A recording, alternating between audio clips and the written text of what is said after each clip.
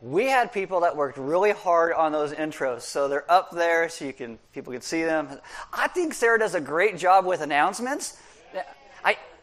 First service, I thought, like, yay, Sarah. But really, because I had all these things written down to talk about, and she said them all. And I'm like, well, I guess I don't need to say anything. I do want to reiterate, Good Friday, page 89 of your journey guides. That's what it's going to be, 6 p.m. Friday night.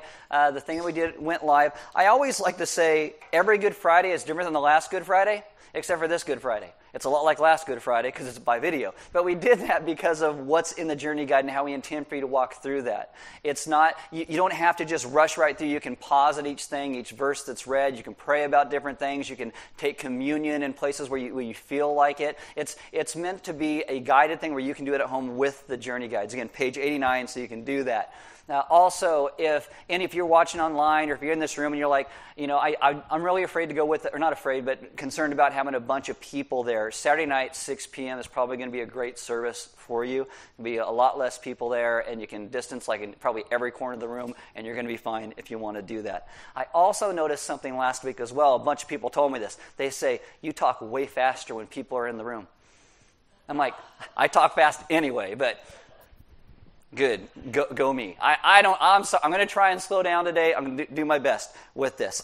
If you are new to Element, what we're doing in the middle of the message right now is we're putting up a slide that helps with the live stream, and that's a place to kind of take a break. And that slide is going to have a question that goes a little deeper into the message and what we're talking about. So if on the live stream, you can pause that and do that. But if you're in the room, what you can do is take your journey guides. Page 78 and 79 is the notes section, and you can write the question I asked there, maybe talk about it after service, either with somebody outside or on the way home or whatever. If you also have a smart device, you can download an app. It is called YouVersion. Click on More and then Events in YouVersion. We will come up by GPS in your smart device if you're in our area. If not, type in the zip code 93455, and then we'll come up that way, and you will get announcements and the verses we go through, but everything else is going to be in the journey guides that we're going through in the book of Job.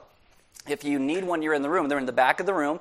If you are watching online, there's actually a PDF link in that YouVersion that you can download that and start to go through it. What we want to do is have all of Element going through the same thing together as we do this. And that's one of the reasons we're doing this, because we've been so separated for so long that this is a way we're all reading the same verses, talking about the same things, praying the same direction. So we're beginning to come together again. My name is Aaron. I'm one of the pastors at Element. If you're in the room, stand with me for the reading of God's Word. If you're watching online, you're probably sitting on your couch, but you can stand up if you want to. This is Job 38, verses 4 through 7, and this is God speaking. And I wish I had James Earl Jones' voice to do this, but I don't. I got my junior high girl voice, but here we go. Where were you when I laid the foundations of the earth? Tell me if you have understanding. Who determined its measurements? Surely you know. Who stretched the line upon it? On what were its bases sunk? Or who laid its cornerstone when the morning stars sang together and all the sons of God shouted for joy? Let's pray. Father, we ask that today you would take us and teach us who you are, that we would understand better who you are in your person, and that would in turn change us to be who you call us to be. We ask that we would see you and your glory and be a people who are concerned about your glory. And in turn, we get to be those who live in joy because of what you have done for us. Teach us to understand who you are today better than we ever have. Amen. Have a seat. All right, so this is week 7 of week 8, going through the book of Job. If you have given something up for your Lent journey, you have 7 days left. 7 days. 7 days left. And then you pick it back up again. Unless it's something that was terrible, then don't pick it back up again. I am not going to binge on cookies. At least I tell myself this now. I'm thinking it just might happen when I get there. Anyway, if you've missed a lot of this, there's a thing a lot of churches follow called the church calendar. And the church calendar has different seasons in it. Like before Christmas, you have the 4 weeks to Christmas, and we call that Advent. From December 24th to January 6th, this is the season of Epiphany. It culminates in this feast. And then you get to this thing that is called Lent. And Lent is a journey that starts 7 weeks before Easter. And it's about giving up and understanding what God gave up to rescue and save us, seeing ourselves and who who he would be without who he is, and that all culminates in Easter where we celebrate. And again, Element's been doing this journey to bring us to where we're going to be next week in celebration on Easter, but today is also another interesting day in the church calendar. It is what is called Palm Sunday. And Palm Sunday is the celebration of when Jesus goes into Jerusalem riding a donkey. Now you might think, why does he ride a donkey? It seems like a horse would be much more smooth. Well, when kings went into a town in order for peace, they would ride donkeys. If they went in for war, they would ride a horse. So Jesus goes into Jerusalem on a donkey. It's one of the reasons in the Old Testament when God prophesies about the Messiah coming, he says, behold, he will come to you on a donkey, because it's for the purpose of peace. And so Jesus comes in and reveals himself that he is the Redeemer and the Messiah. Now what happens today in the book of Job is that God reveals himself. God speaks today. I think it's very exciting. Open your Bibles to Job chapter 40.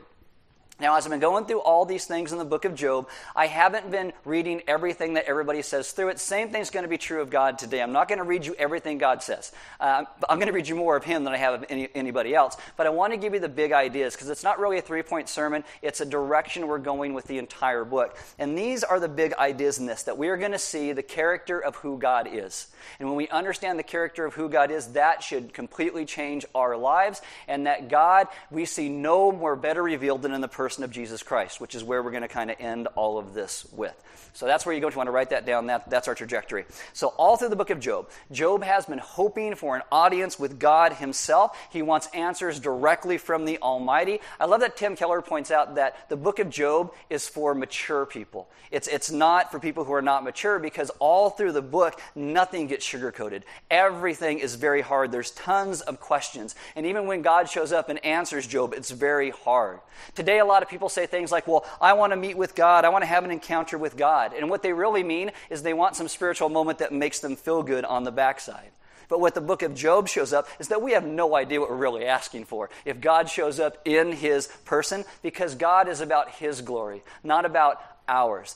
We were made for God. God was not made for us. Even when we talk about this thing called Good Friday and Jesus going to the cross, it's not that Jesus is thinking about us the entire time. It's that Jesus is thinking about the glory of God and what he does. He rescues us for the glory of God. And that in turn means our goodness of what comes out of that. And it's simply beautiful. And if God shows up, his presence so dwarfs ours that we can't even think straight. And so next time someone says, oh, I want to have an encounter with God, just think about that for a moment. Like when Moses meets God, God has to hide Moses in a cleft of a rock, cover him with his hand so God's glory doesn't scorch him.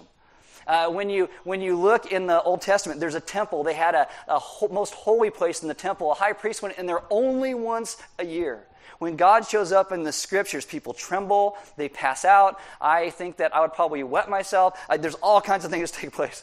And when God finally does show up in chapter 38, Job kind of cuts God off in the middle of what God is saying. And Job is stammering with his words at that point. Job 40 verses 4 and 5, Job says, behold, I am of small account. What shall I answer you? I lay my hand on my mouth. I have spoken once and I will not answer twice, but I will proceed no further. It's like, here you are, you're saying these things. I don't know what to say. Right, so maybe you just shouldn't say anything. That'd be a good place to start, Job. Okay, so we're going to take a step back here, because if you're new this week, you've missed most of the book of Job. That's not anything we're throwing on you. You can get all the messages, they're online, you get what you pay for. But there are these booklets in the back. You can grab those and walk through all these weeks. And we want to see, as we walk through this and understand who Job is, that he gets to the place of understanding God through absolutely horrible suffering. Again, when we say things like, oh, God, I want to meet you and see your face, we think, okay, I've got to pray, I've got to obey, I've got to surrender. Which is true. I mean, those are good things to do. But the truth is, one of the ways that God gets us to see him face to face is through suffering in our lives, through unpleasant things.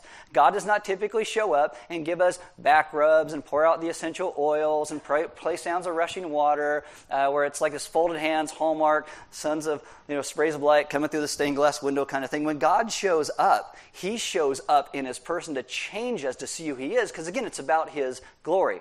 God shows up to a guy named Jacob in the Old Testament, Testament, and he wrestles with him all night, basically beats him up all night long in order to mature him into who he needed to be. And when God goes and he shows himself to Job through all of this suffering, on the backside, Job is just beginning to understand who God is and how good God is. Why? Because Job's focus had become so put upon himself. He was not looking at who God is. And so many times God has to pull our focus from ourselves to point it to who he is, and that's what he does. And if you sit down and read the book of Job, a lot of times you'll come away confused. You might come away disillusioned. We don't understand all of it. And again, when I say it's for the mature, that's not a dig on anyone's age. As people get older, you go through more and more life circumstances, and you understand hardship, and you understand diversity. And I think I'm like, I don't know what that is. There's a swing going on. It's why it's good for all of us to have a relationship with people who are older and people who are younger than we are. A lot of people just don't get it. Maybe I don't get it. Maybe we've gone to the book of Job and you're thinking, man, Aaron is just clueless. And maybe I am, but whatever. In the beginning of the book, we are told that Job was a man who feared God, shunned evil, he was blameless, he was upright, and he was extremely wealthy. And there's this character in the beginning of the book called the accuser. We translate that as the word Satan. And this character goes to God and says, I'm going to go after this guy Job, and I'm going to do this and this. And God says, well, you can do this, but you can't do that. You can do this, but you can't do that. And so one day, Job is standing in his home, and a messenger comes running in and says, these robbers came in, and they took all of your livestock and killed all the workers of those livestock. It's a bad day. But right on the heels of that, a second servant comes in and says, lightning came down from the sky and it destroyed all of your sheep and the workers of those sheep. Another bad day. And then the third one comes in right on the heels of that and says the same thing about Job's camels. Now, I don't know about you, but I have been on a camel. I've been forced onto a camel. The guy wouldn't let me off unless I gave him $10. And camels are not nice. They spit. So I personally don't care that all Job's camels died. That's just how I feel. But what it's telling you is that all of Job's capital is now gone. Job is now poor. And right on the heels of that, someone else comes running in, and they say that all of your kids who were having this party in this house, a wind came, and the wind destroyed the house that your kids were having this party in, and all your children are dead. What Job does is he tears his clothes, he shaves his head, and he cries out, Job 121, naked I came from my mother's womb, and naked shall I return. The Lord gave, and the Lord has taken away. Blessed be the name of the Lord. That's how he responds. We think, well, that's amazing because I wouldn't respond that way. But Job is actually dealing with this theologically. Job's dealing with this really in his head. He's dealing with it all up here. And what he's saying is, which is true, if I'm honest, I came here with nothing. I'm going to leave with nothing. What matters is God over all. My kids were even gods throughout all of this. And if that's where the book ended, that'd be pretty cool, but you get a lot of sermons about theology and head knowledge and all of that, but that's not where the book ends. The second thing that happens is Job's health is now attacked. The accuser goes after that, and Job gets these boils all over his body. He sits on an ash heap, and he's got these pieces of pottery, and he's scraping the boils to get the pus out. It's descriptive, and it's disgusting. And in the middle of this, Job's wife says, why don't you just curse God and die? Now, Job is in great control of his suffering here, I think, because he says this thing in Job 2:10 to his wife, you speak as one of the foolish women would speak. He says, should we accept good from God and not accept the boils that we have? And again, Job says, you're talking like a foolish woman. Now, think about that if you're married or in a relationship or hope to be one day. How does that go over, right? Because all they hear is, you called me foolish. And then the backpedaling starts, right? No, I didn't call you foolish. I said, you're acting like one of the foolish women, but you're not one of the foolish women. And it's over, right? This is why the book of Job is for mature people, just like marriage is meant to be for mature people. You're not supposed to take every little word and slight that you hear in the wrong way because you're going to get that other person. It's that we understand the best of what somebody else says. We must understand the best of what God is saying, his intentions throughout the scriptures, because when God does show up and God speaks, Job could take it the wrong way. He doesn't, but he could. Now, after Job's wife says this, Job's friends show up. The accuser, Satan, disappears from the book, and then these three guys show up, kind of doing the same job as the accuser, but they say the exact opposite thing of Job's wife. Job's wife will say, curse God and die. His friends say, curse yourself. That's what you should do, because you must be evil, and that's why God is doing this to you. Again, Job's wife is, God is wicked, you should curse God, get rid of God. Eliphaz, Bildad, and Zophar, which are Job's friends, they say, we've never seen an innocent man perish and suffer like you must be to blame. God wouldn't do this to you unless you yourself did something wrong. And so his friends are like, you need to do a bunch of soul searching and find out what you did wrong. And at this point, you see Job just loses it. And he goes from the theological head knowledge fully into his heart. And he just kind of starts working through all of these things down here, not really thinking about who God is anymore, but becomes internally focused in himself. In chapter 3 through chapter 31, it's just this back and forth dialogue between Job and his miserable counselors. And the whole time, Job is like, I am suffering innocently, and I want God to tell you how I'm suffering innocently. And really, that almost seems true, like we know the book, but Job 29, 30, and 31, Job talks about the life he was living, and it's amazing. Keller actually says it's one of the highest, most noble, most complete systems of ethics you're going to find anywhere in all of literature, not just the Bible. Because what you see is Job talking about his social righteousness, his personal righteousness, his sexual righteousness, his relational righteousness. Open your Bibles to Job chapter 38. What you see when Job talks about all, though, is where is his focus? On himself. On himself. It's not upon God anymore. It's all internal. And this, again, why is this another character shows up, we looked at last week, named Elihu, who points him back to God. Stop looking at yourself. We're going to look at who God is. Job is complaining now, God won't answer me. He even says in Job 23, if I knew where God was at, I'd cross that ocean, I'd walk across that continent, I'd go to the place where he is, and I would interrogate him like a hostile witness, and I would make him tell me that I am innocent so that I can know. Again, his whole focus is upon himself. This takes you to Job chapter 38, where God actually does show up. Show yourself, God. Okay, Job 38, verse 1. Then the Lord answered Job out of the whirlwind. Who is this that darkens counsel by words without knowledge? Dress for action like a man. I will question you, and you will make it known to me. Job, you think you're going to question me? Well, I'm going to question you. God appears out of this great storm. He answers Job, but it's not the answers Job is looking for. It's not the direction Job thought this was going to go. Now, when we read this, we come away with even bigger questions. Two things that God does not do here is, first off, God gives no explanations to Job at all in what he says. You read the book, we have lots of ideas about why God is doing what he's doing, these conversations that take place in heaven between God and the accuser, God growing and enriching Job. And I believe that God is going to do that. He is going to hone and strengthen and deepen and change Job to make him a greater person. But God doesn't say anything about that to Job. None of those things. Job has been asking for chapters, why, and God doesn't answer the why. He gives no explanation. The second thing is that God gives no comfort to Job. No comfort to Job. At least how we would consider comfort. He doesn't rub his back and, pour out the essential oils or anything like that. He just goes relentlessly after Job, and he keeps asking Job questions. And these questions come down to one thing, is who do you think you are? And I know when we say that to somebody else, it sounds like fighting words, but that's not how God means this. This is a resetting of who Job is. Job, who are you? Who are you?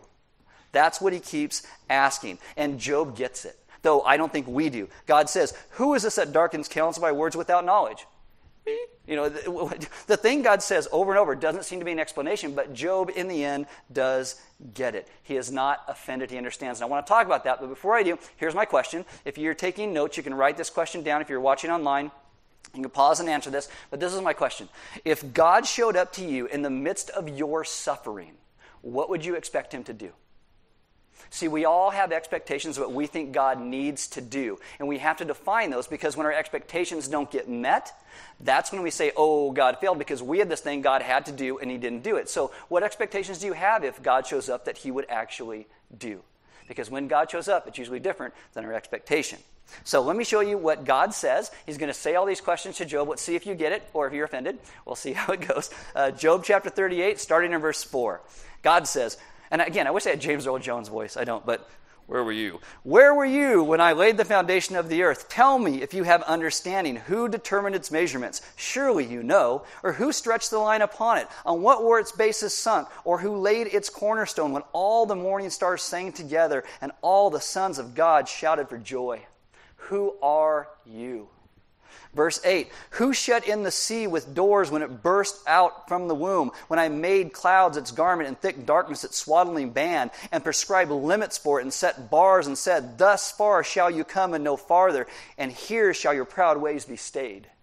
Who are you? Verse 12, have you commanded the morning since your days began and caused the dawn to know its place? Who are you? Verse 19, where is the way to the dwelling of light, and where is the place of darkness, that you may take it to its territory, and that you may discern the paths to its home? Verse 22, have you entered the storehouses of snow, or have you seen the storehouses of hail? Verse 25, who has cleft a channel for the torrents of rain, and a way for the thunderbolt, to bring rain on a land where no man is, on the desert in which there is no man, to satisfy the waste and desolate land, and to make the ground sprout with grass? Verse 31, can you bind the chains of Pleiades and loose the cords of Orion? Those are stars, by the way, in case you don't know. It's not something from Men in Black on a cat's collar. And who are you? Verse 34, can you lift up your voice to the clouds, that a flood of waters may cover you? Can you send forth lightnings that may go and say to you, here we are? Verse 41, who provides for the raven its prey when its young ones cry to God for help and wander about for lack of food? Who are you? Chapter 39, verse 1. Do you know when the mountain goats give birth? Do you observe the calving of the does? Verse 9. Is the wild ox willing to serve you? Will he spend the night at your manger? Verse 19. Do you give the horse his might? Do you clothe his neck with the mane? Verse 26. Is it by your understanding that the hawk soars and spreads its wings towards the south? Is it at your command that the eagle mounts up and makes his nest on high? Who are you? I don't know how those words make you feel, but it kind of takes me back. It makes me realize, oh my goodness, God is creator. He's amazing. He's the revealer of who he is. Job, where were you when I laid the earth's foundation? Surely you are so old. You saw it. You know how it happened, didn't you? Where were you when I set doors on the sea and I said, this is how far you can come? Job, go down to the sea. Stand at the shoreline and be like, stop! What's going to happen? Your feet are going to get wet. What happens when I say stop? The waters get out of my way or I walk across the top of them. This is what God does. This is what he reveals to Job. And Job just kind of has that stammering in the middle of it. And God's like, yeah, you can stop talking here, Job. Because God's like a late night infomercial. He's like, but wait, there's more. He keeps going. In chapter 40, he will say, Job, you say that I am unjust. Do I have to be called unjust and be condemned for you to feel like you're justified? Try your own hand at justice. See, God is showing himself creator, revealer, but where's the comforter? We're going to get there. You're going to see this. Open your Bibles at Job chapter 42. Job 42. D.A. Carson writes this great book about suffering. In the middle of it, he says, too often what we want is a God of sentimentality. The God that shows up and rubs our backs and our feet and pours out those essential oils. He goes, but what we have a God is a God of loving justice.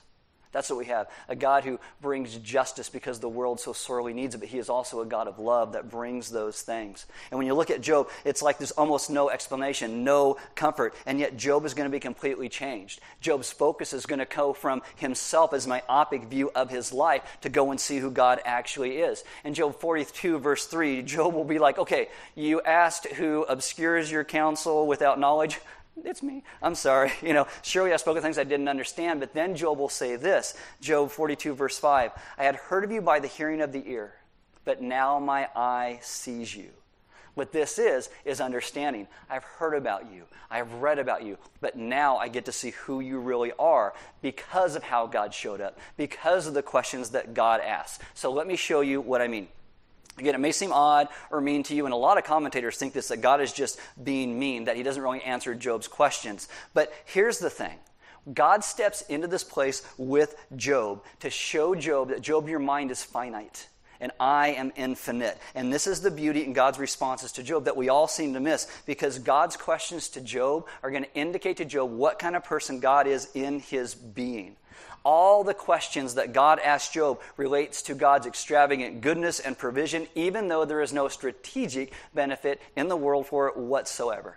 So look at this again. Job 38, verses 25 to 27. God says, who cleft a channel for torrents of rain and the way for the thunderbolt to bring rain on a land where no man is, on the desert in which there is no man? Why would you do that if nobody's there? God says to satisfy the waste and desolate land and to make the ground sprout with grass. In Job's days, those words would just jump out at you because rainfall is essential to life. No one wastes water, but God does.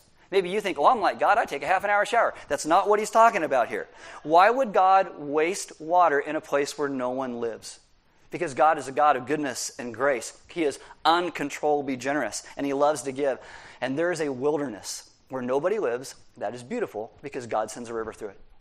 It's amazing. In Job 39, God talks about these mountain goats that nobody sees, and yet he's there when they give birth. He talks about the donkeys that no one can tame. Not that you'd want to tame those wild donkeys. He talks about the ostrich that is goofy and weird and has these long legs and flaps its wings, and it's never going to go anywhere. Why would God waste time making this thing called an ostrich? Why? Because it has no value.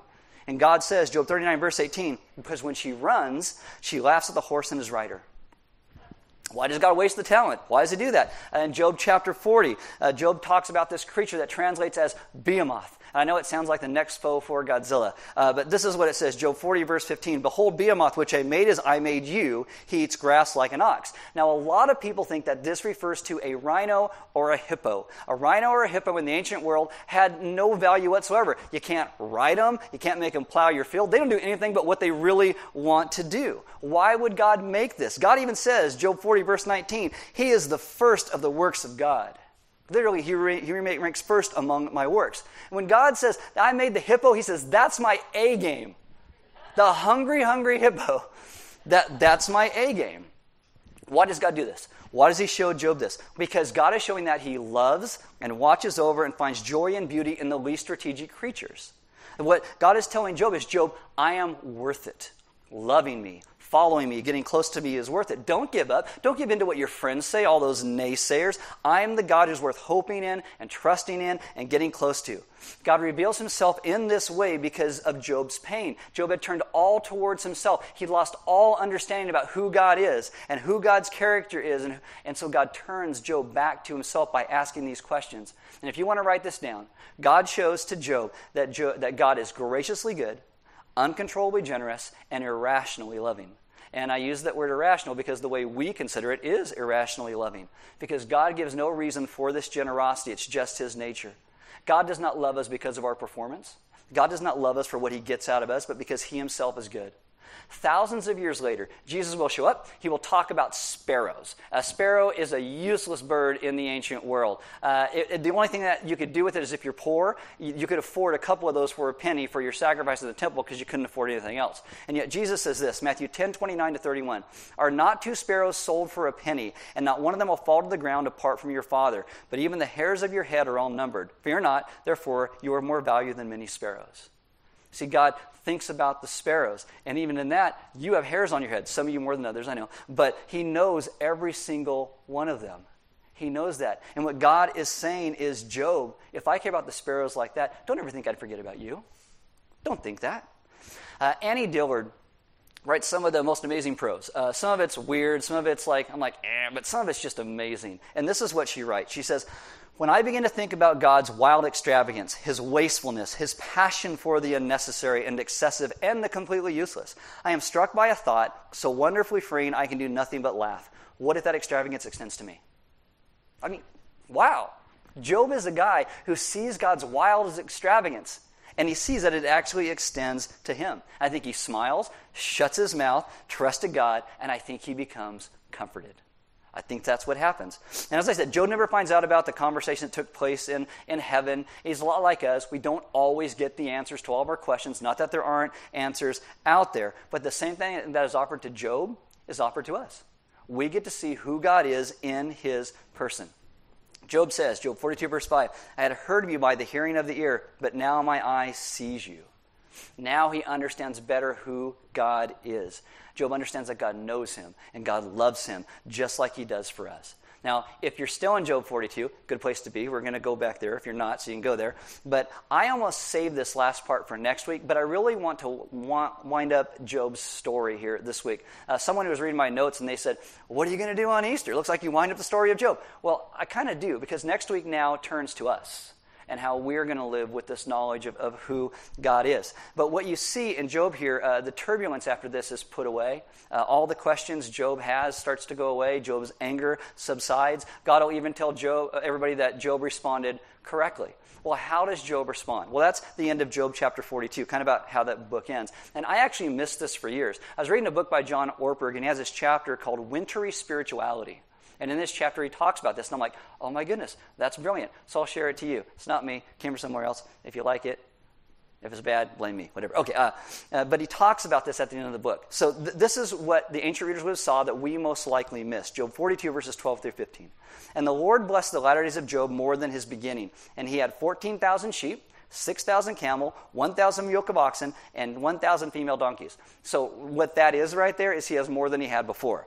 He also had 7 sons and 3 daughters, and he called the name of the first daughter Jemimah, and the name of the second Keziah, and the name of the third Keren-Happuch.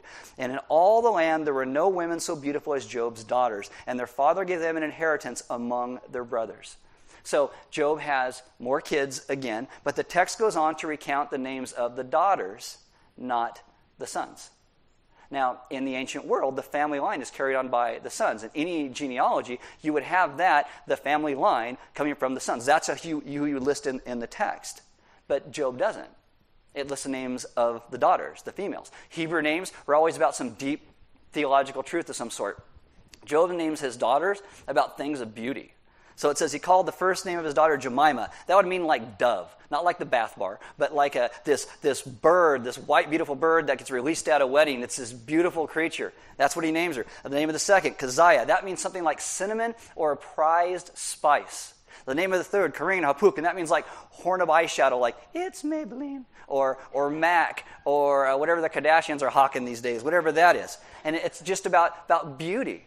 And then Job gives them an inheritance. And you never gave daughters an inheritance. That was useless because it would only go to their husband's family. When a family came and married one of your daughters, they would give you the bride price. You didn't give them these things. You gave it to your sons. Your sons would take care of you in your old age. Why does the writer tell us this? Because it shows that Job now understands who God is. And now Job is delighting in and loving and giving to the least strategic creatures as well. Job is now seen as graciously good, uncontrollably generous, and irrationally loving for the sole reason that God is. The whole first part of the book, what is it? God, say I'm innocent, say I'm innocent, say I'm innocent. And at the end of the book, what is it? I'm going to live like you. Completely changed. See, the accuser was wrong about what he said to God, and God was right. And God accomplished his purposes in Job through this, again, absolutely horrible suffering. But Job discovers what people in pain sometimes learn better than anybody else. He was never alone. God was with him every step of the way. We are never alone. So when Jesus comes to the earth, it's in the middle of where the Romans ruled everything. And the Romans instituted this thing called the Pax Romana, the Roman peace. But it wasn't really a real peace. It was you disagree with us, we're going to kill you and stab you with the sword. That's how they brought peace. God had been silent for 400 years. They think God has left us. God never left them. But they started to feel that way. And so what God does then is he sends a prophet, John the Baptizer, and he says, prepare the way of the Lord. God is coming. And then Jesus shows up. Jesus steps into the mess that we had made. Jesus speaks in the midst of our hopelessness. He reveals who God is. Jesus will even experience the ultimate loss upon the cross. You think Job went through a lot of stuff? Matthew 27:46, Jesus hangs on the cross and he says, my God, why have you forsaken me? On the cross is this bizarre paradox. God experiences the loss of God in order to bring us who are far away from God to God himself. We don't really even completely understand that. I don't think we ever can. And this is why you have to spend all these weeks slowly plodding through each of these things with Job and his wife and Satan and the friends and Elihu to get to this place. Because you walk through it and all the questions we have that get answered or don't get answered, and we end up in this place. One writer says, never did we see God's glory, more clearly than when he was on the cross, taking our forsakenness upon himself. Karl Barth wrote this, the great miracle is that God would rather be the suffering God of a suffering people than the blessed God of an unblessed people. And this is what the book of Job really shows us, when God shows up to say, this is who I am. Everything in Job really leads us straight to the gospel, the full revelation of God himself. And that revelation is that God has always been right here with us, most especially when we didn't even know it. And in Jesus, we get to see fully and truly who God is in his person. And I wonder how we would live differently if we fully understood who God is in his person. How would not just our suffering change, but how would how we treat one another begin to change? How if we started to love one another, how would that look like if we understood who God was in his person apart from our circumstances? And my prayer throughout this book of Job for all of us is that we would get the better idea of who God is, especially as we come to understand the gospel. Because the gospel isn't about answering all of our unanswered questions. It's about answering the ultimate question that we all have, and that is, who is God? Why does he love me? Why does he rescue me? I mean, we can have questions, and it's not that there's never an answer, but the place we start is understanding that God himself is good. And God has brought restoration to us in the person of Jesus. That God is good and generous and loving, and he has fully revealed himself in the person of Jesus Christ. See, we get to see something that Job never got to see. That God steps into this mess, and he himself would die for us. The ultimate final word that was spoken was in the person of Christ.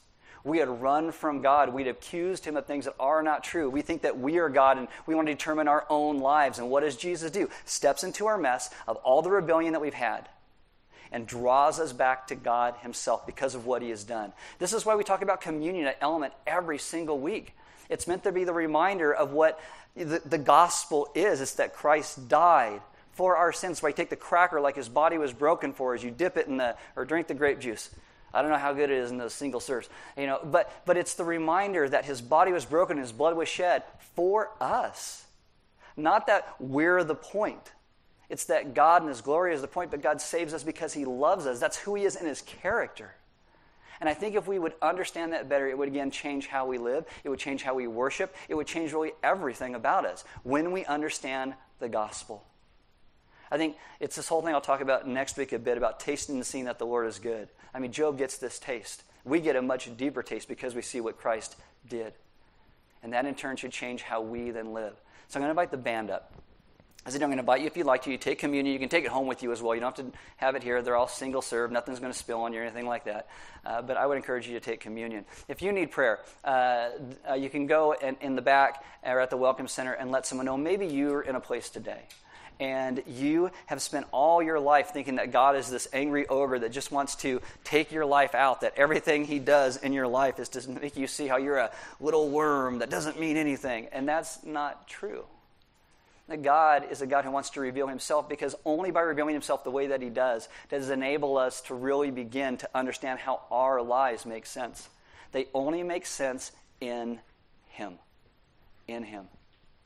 So we become a people who surrender all that we are to him, and if you need prayer, they love to pray with you about that. Again, there's offering boxes next to every door we give because God gave so much to us. Giving is simply part of our worship. It's a response to our generous God who has been so generous with us. And then you have those journey guides. And this week, as you walk through those questions, think about this, who God is. Read through Job 38 through 42 and just look at these words that God says about himself. And just be like, well, yeah, I can't tell the sea to stop. You can go try it. It'll be fun. You can do it today maybe if you want to. And just, wow, but God says this and this happens. God strings the stars. God does all these, and we stand back in awe of that revelation. But the greater revelation of Jesus, God coming in the flesh to rescue us when we were so far away. And so spend time with one another. Maybe going through that question of how do you expect God to show up to you in your suffering? Well, I'll tell you, God showed up in the person of Jesus in the midst of our suffering.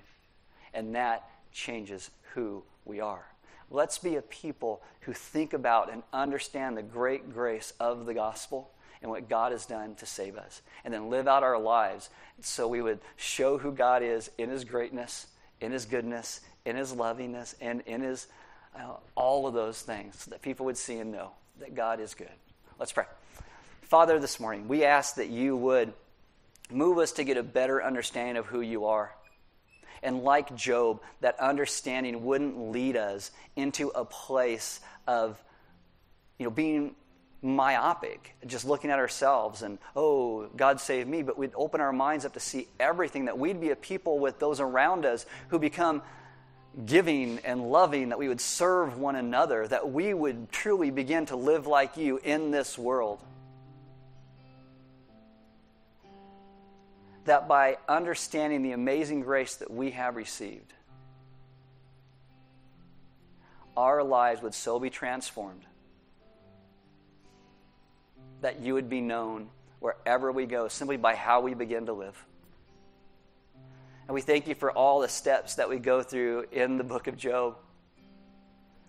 And I ask that you would teach us, as we are friends with one another, to not be like Job's friends, who focus solely on their own righteousness, but we be those who focus upon your righteousness and how you have given that righteousness to us, that as the result of the gospel, we get to be in your family again. And those are the things that we would speak. That you would be glorified,